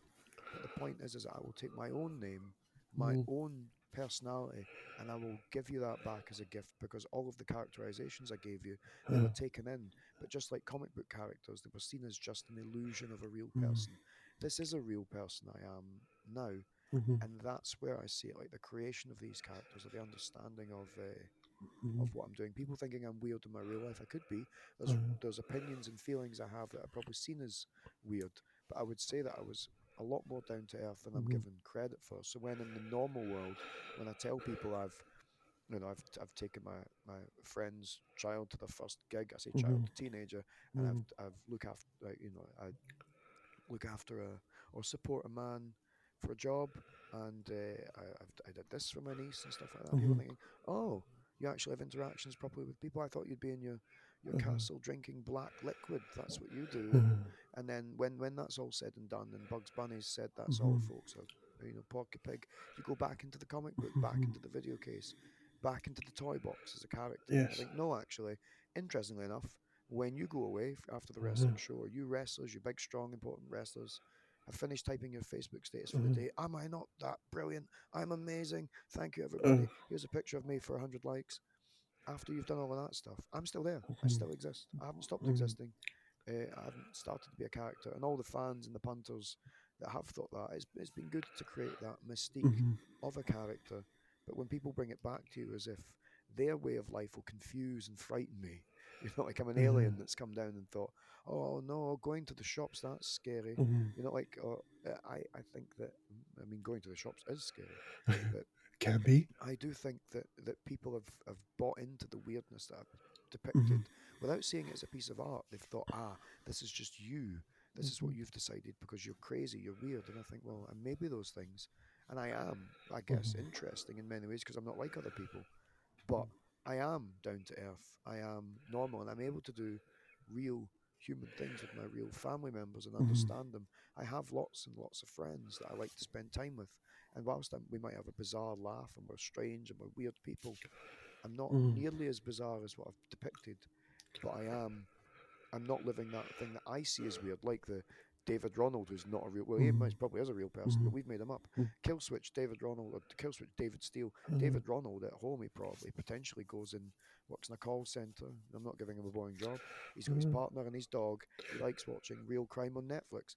That guy, mhm, he needs Davy Steele, the mhm, Killswitch Davy Steele. He needs that because that when he goes out in front of an audience, mhm, he realizes if he came out as David Ronald, the guy that watches Netflix with his missus, mhm, and he has his dog, and he works the call center, they're not going to react. They're going to see a normal man. mhm, So he needs to be Davy Steele. mhm, He needs to be. But Ewan G. Mackey can be whoever he wants. And mhm, I have been loads of different iterations, loads of different characters I thought would be marketable and mhm. funny. And in some cases, they have been. So But what an I do now, extension yeah, onto that question. I say your ordinary life. I was just meaning at this point. This question's really, how do you juggle, like, you've obviously got a 9 to 5 job, and you do yeah, well, performance. it's more like a 9 till 9 in the morning. But yeah, Yeah, you've got a normal everyday job. How does it feel like going from? Because I remember myself, like, if I had a really good show, I feel on top of the world, and the next day I had to go and, like, put things through the checkout. yeah. Oh God, yeah. I just wondering how your experience or something like that. Well, I'll try and summarize it. But the the the bizarre thing is that sometimes people don't know what to expect for wrestling. Mm-hmm, So like, especially in my recent night shift work that I've been doing, I say recent, I've done it for 3 years, but the mm-hmm, I think people knew I wrestled, knew I was paid for it, knew that mm-hmm, I travelled, knew that I was mm-hmm, very busy, and knew sometimes I could be wrestling, wrestling, wrestling, mm-hmm, working, working, working, and they would used to respect it. But sometimes I feel like I have to show highlight videos. I recently did one. It's almost 10 minutes mm-hmm, of Buried at Sea. Captain Ewan G. Mackey, Buried at Sea is the name of it on YouTube. If mm-hmm, anyone's watching and wants to watch it, Captain Ewan G. Mackey, Buried at Sea. That's my farewell to the pirate gimmick. mm-hmm, Uh, anyway, I've had to say, look, maybe do I guess it's happened for years. Is that people again in Asda when I started out wrestling, people didn't believe I was a wrestler. They just thought I was saying that as a thing because I liked wrestling. And I mm-hmm, was showing people, and this is regular filthy punters. Keep mm-hmm, in mind, and I don't mean the people that come in to buy food in Asda. I mean like the actual workers. But I would say like I am, and then there'd be silly lads and lasses going, "Oh, none of it's real. Oh, it's all fake. Who are you, Hulk Hogan?" I think, "Yeah, yeah, brilliant. I got that, Let's by see the you way. move." I got that as Yep, well. exactly. I'd say, "Let's see you move, your worthless carcasses." Oh no, what are you doing? Gradually moving towards the regular life of a punter, and some kind of asinine Mm-hmm, existence that they lived by whatever their little rectangles tell them. Maybe not so much in the late noughties, but definitely these days. So the uh-huh, thing is, where I work now, they all know I wrestle, and they all know that I sometimes have quite a busy schedule with it, and mm-hmm, sometimes I'm actually glad that I've maybe finished a night shift and I've got 4 days off. There's no wrestling, no work, yes. nothing. I think I cannot wait to put my nearly 40-year-old arse into bed Mm-hmm, and sleep for a day. But they know what my schedule's like, so because I spend close quarters with uh, people like like when I'm working alongside them, I can spend a bit of time talking about wrestling, Mhm. and that's where when people know what it is I do, I've had friends of mine that work ask for T-shirts, or they've watched highlight videos and they've known how hard that I've worked or where I've travelled or whatever I've done. I think growing up though, and I say growing up through wrestling because I was in my 20s, now I'm in my late 30s, Mhm.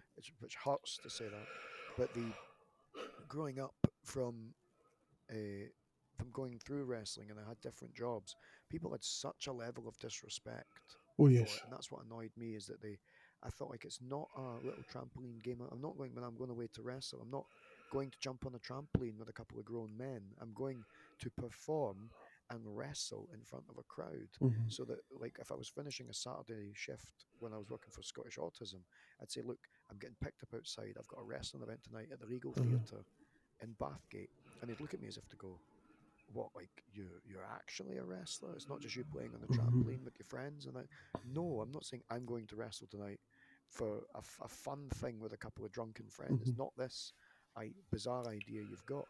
I'm going to a theatre where I'm about to go into a ring and wrestle in front of an audience. And I think it was when it starts, people look up and down and going, "Oh, really?" And sometimes thing is though, I've been told Mhm. by folk to say, "What does a wrestler look like though?" And because I always say I won't look like what you expect a wrestler to look like. So in the normal world, and going back to a normal job Mhm. or a shoot job, that sometimes it can be. I think it was demoralizing sometimes because Mhm. I'd finish like it might be an ICW show at the garage, just say, Mhm. and then I would be back to work Monday, Tuesday, and I'd look at the reviews coming up or people posting statuses on Mhm. Facebook, and I remembered how the thing is though, like I'd still seen it as a job, but it had been Mhm. a job or an event that I'd really enjoyed being a part of. Mhm. But when I was back to the regular world, it was how minimal they made my effort seem that weekend. Mhm. Like that kind of a feeling where you've had a reaction out of an audience, you've spoken to lots of people, it's been reasonably hedonistic, there's been drink, Mhm. drugs, drama, and you're back in the normal world, and you'll have somebody that believes they're a manager telling you what has to happen, and because you've moved, like Mhm. again, I'm working with people with autism, so I've moved something, or I've uh, I've decided that, like, I've made a decision for one of the service users. I couldn't make a decision. I'm wrong, Mhm. and I think, well, they're not hurt. Nobody here got hurt. I think you're having a go at me. I think you're Mhm. having a go at me because you think you're being a manager. You. They're not hurt. They made a decision, and I was the person that made it happen. Sorry if it's something you don't think they should have, like a grown man buying a stuffed Mhm. toy, but they do have autism.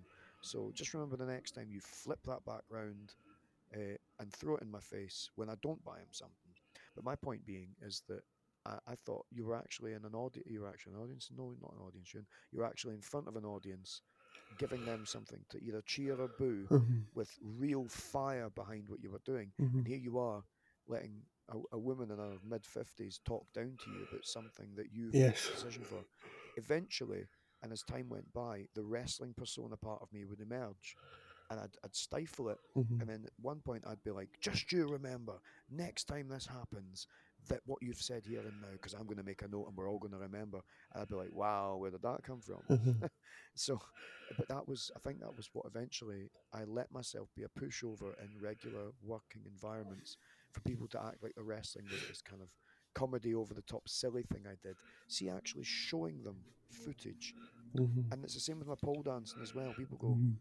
oh wow, okay, it's legit, it's a real thing. And I think, yes, now you move your carcass in the same way. Oh, you can't. There you go. I never ever disrespected you prior to this, but I'm Mhm. disrespecting you now because you're not respecting what it is I put a lot of time into doing, Mhm. off the back of, as well, Mhm. coming in to do this job and trying to be civil with people who clearly are up their own arses. And the job that I've got now, they have a Mhm. lot more respect for it. I don't think they respect it nearly as much as they should at times, understanding that when I Mhm. say, look, I've got events coming up, can I navigate round? It's not always possible due Mhm. to staffing, I understand that, but Mhm. everyone understands how hard I work, and Mhm. I'm glad. It's still a trek. Sometimes I've got to go from a shift to a show, and it happens quite a lot, and it's going to put me in an early grave, but at least where I am now respects the level to which I work hard. Mhm. But past jobs haven't, because they've just assumed they've seen wrestling as a silly niche thing on television. How could you possibly do that? You're 5'2", Mhm. and I think, well, if it's their ignorance, but then you kind of have to show them. And I think what I should have done, and again I regret it, I wasn't assertive enough Mhm. back in the past for being disrespected and for them not understanding how hard I worked. Because you'd get this really patronising comment, "Oh, I watched that wrestling video you put up. You're actually quite good," and Yeah. really like, "Oh wow, that. Oh, and is your TV good?" I would say, "Yeah, I've watched some stuff on the TV, and you look, you belong there. You should really look into that in a real patronising way." And you not think that we've had opportunities right at our door where there's Mhm. been tryouts and stuff like that. In my case, I threw away a lot of opportunities in the past, a lot of things I could have gone in for, and I Mhm. didn't. But when you hear something like that, it was a case of, do you not think like how patronising this sounds, Mhm. you know? But anyhow, You'd be surprised that somebody my size would get exactly the same treatment, but it did happen. So yeah, moving on, basically wrapping it up with the last two questions. With what is your plans and goals for the future? well, really, I think that for me, I just want to keep doing as I'm doing, and I think I've really embraced the. I say I've really embraced the what I'm doing just now. People going, "Oh, you're a bear." No, I'm not. As a bear costume, I probably refer to myself as a. It's a juxtaposition. If I'm such a cuddly little creature from Toyland, Mhm. or I'm some kind of pointless character, silly little illusion of a person, why is it that the thing that hops out of the friendly little bear costume happens to be the most the most unique product of wrestling in the last couple of years? I would say there's lots of unique wrestlers, Mhm. but for me, I'm coming out being me and saying, look, it's almost in the same vein as Liberace, Do Prince, you or Lady do you, Gaga. do you remember? I don't know if you'll remember it, but when I was a child, I had used to get these things called werebears. Yes, the werebears. I had loads of them. That's Me basically and what I Tina. could get in mind when I used to say that. Yeah, that's entirely. And then obviously they released the Terror Teds as well. They Uh-huh. were really cool after that. But yeah, uh, I guess I'm not so much a werebear, but I needed to. I knew that I could. I'd always done stuff that was Mhm. reasonably eye-catching and memorable, and I thought I'd always wanted to do that. In the same way, I'd always wanted to be a pirate and be Goblin of the Seas. So I I just decided. I mean, it kind of happened quicker than it was meant to, and there were circumstances in the way where I kind of had to Mhm. just jump on and do it. But when I did it, that's why myself today is I really want to deconstruct and analyze wrestling, Mhm. because I know that within the wrestling context, somebody can be seen as a total superstar. You go out of the wrestling context, and there's people that maybe like football or music, Mhm. and they don't know who the wrestler is, and they think he looks stupid. Like look at the state of his muscles. Mhm. Guy might be hewn for solid rock, Mhm. but folk are like, "Ew, look at the size of those arms. That's disgusting." Mhm. Because they're more focused towards an actual and or the guy might not have big muscles. It's wrestling how it looks to the lay people that Is are outside of the environment. is not the perfect example of that of like sumo wrestlers. You might think they're just Yeah, fat, but they're blocks of muscle. yeah, they are. They're like really, really strong, unstoppable forces Mhm. in many cases, and that's why I think what I'm going to do is I want to make. I'm gonna. I've always thought of being. Well, it was an idea I had years ago to be like a kind of wrestling activist Uh-huh. or live artist, making lots of points, like getting myself deliberately counted out or disqualified to prove a point. Mhm. But what I'm also trying to do is be an anti-champion in many ways and say that we've given these belts significance because we've all agreed within the Mhm. wrestling environment they're worth something. But if I show an outsider Mhm. this belt, it'll probably mean nothing to them. Mhm. And that says to me that my silly little costume is actually more important to me and what I am and what I do than a title belt. Mhm. And so my choice to collect title belts, which I just recently lost one, but I did Mhm. have a collection of them. Mhm. Uh, that me taking titles was not because I wanted it. Mhm. I'm done. The time to have put me into positions for contention for titles were years ago Mhm.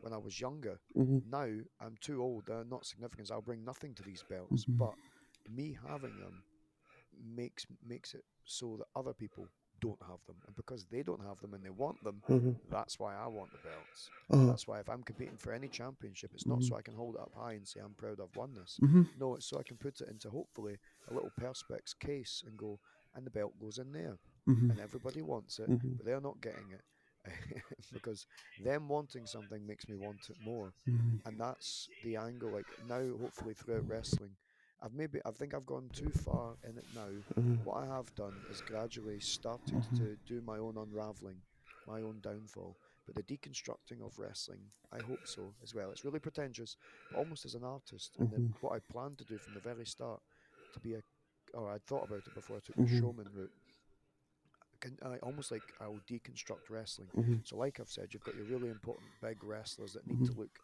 big, strong, and important in the environment. Show them to a couple of regular punters who don't know who they are. And like, who's this Tarzan? You know, they'll make fun of him. Totally takes away his power. But that's the same wrestler in the environment that maybe looks down at you because you're not on his level, or he thinks he's higher than you. But you can look at a wrestler like that, and whether that's in the kayfabe context of wrestling, you can Mhm. say to him that, okay, cool, you are this big important character, but what you do needs to resonate within the wrestling environment. Mhm. And if there's any overlap with anywhere else, well done. But how can Yunji Maki overlap wrestling Mhm. and the rest of the world? And I think if I deconstruct wrestling and be aware Uh-huh. of it, I'm not telling everybody it's a work, I'm not telling everybody it's a bent job. Mhm. I'm more saying we've let these conventions happen for years and years and Mhm. years. What if a tiny man in a bear suit Mhm. changed how you were thinking about it? Mhm. I can hear lots of shrieking, Yes, lots and kids. lots of shrieking. Halloween, They what do you probably expect?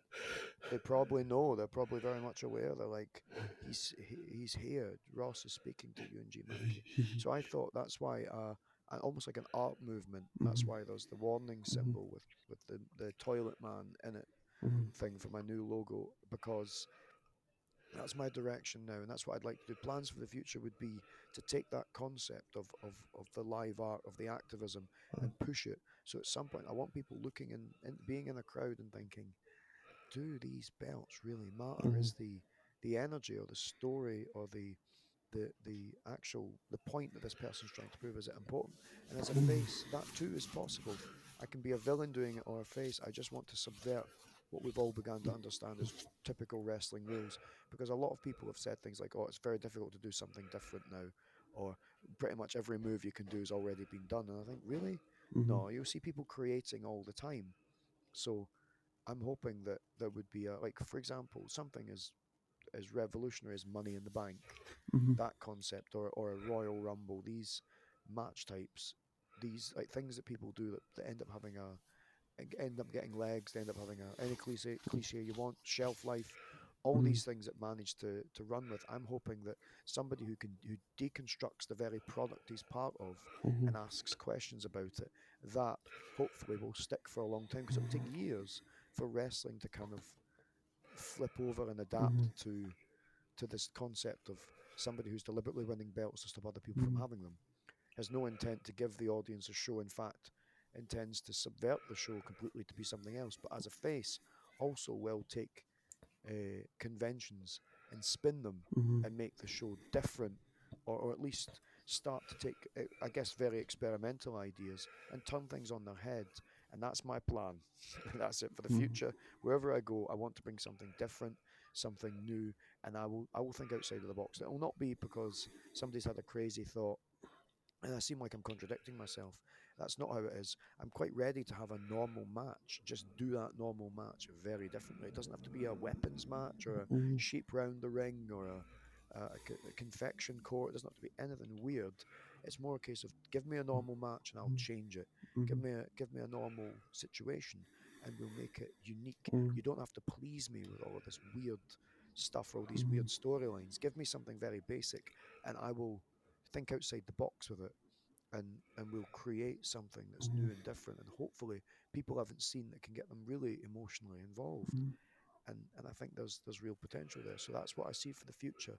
Is I don't care for belts and for championships. I really want to resonate with an audience so that they do not forget what they've seen. And in the past, they've not forgotten me. I Mhm. want them now to see the man I am, the artist behind the art, for them to go, I know what he was trying to say, or he tried to make a point. They understand why I'm doing it. So yeah, Mhm. They maybe won't understand because they're all stupid. But, Hey, at the end of the day, when it comes to all that stuff, you would hope, but you do your best to give that to them, and maybe people who listen to this will get that idea now. So yeah. to end this as easy as much as possible, and sorry, I'll just say that again. Just to wrap things up, where can people find you? And is there anything else you want to promote and any upcoming events you want to talk about? Well, interestingly enough, I've just finished the run of October events, and the only event that I have to really advertise, because November's quite quiet, or it's coming up soon. We're in the last day of October. It's Halloween. Everyone who's listening, oh, that's the kind of thing they think All as well. Hallows People Eve. go, yeah, but just be like you doing Halloween, you and yeah, you're creepy and weird. And I think, well, I've actually gone so far back to almost a philosophical, normal point in my existence that I'm not weird anymore. I am, but not in the weird you're thinking. Subvert that weirdness. Yes, if people want to, FCW have an event coming up in November that I will be part of. I'm going to do. I don't think it's been advertised. Don't want to spoil it. But my plan is to do a live art segment. So you can all go and check that out. As far as things go from there, I think that's the one that I will advertise, because that's I think that's the next one that I'm doing. I'm very happy to have.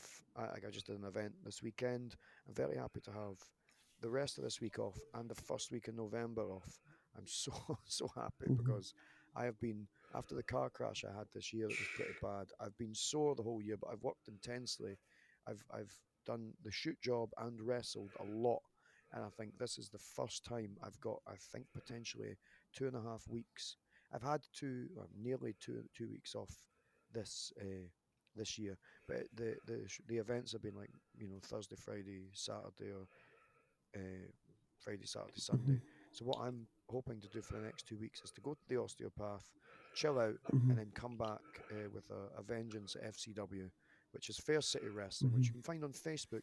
If you're really interested to find me on Facebook, just look for Ewan. Ross will probably tell you. It's just Give plain any links Ewan. there. No special gimmicks. Nothing else, just Ewan.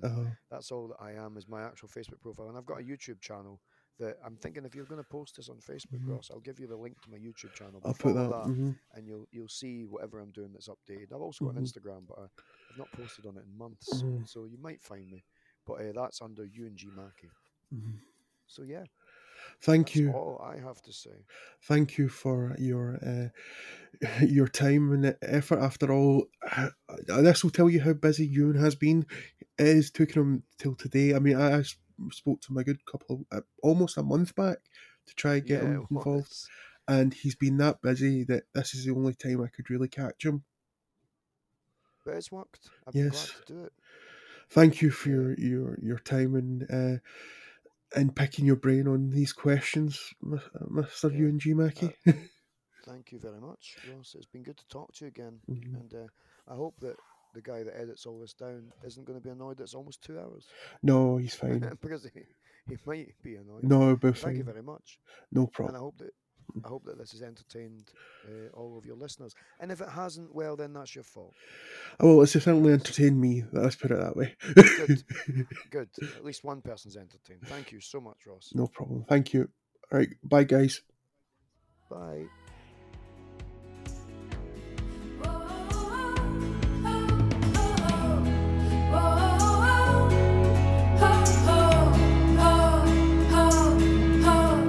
That was a Quite the Thing media production.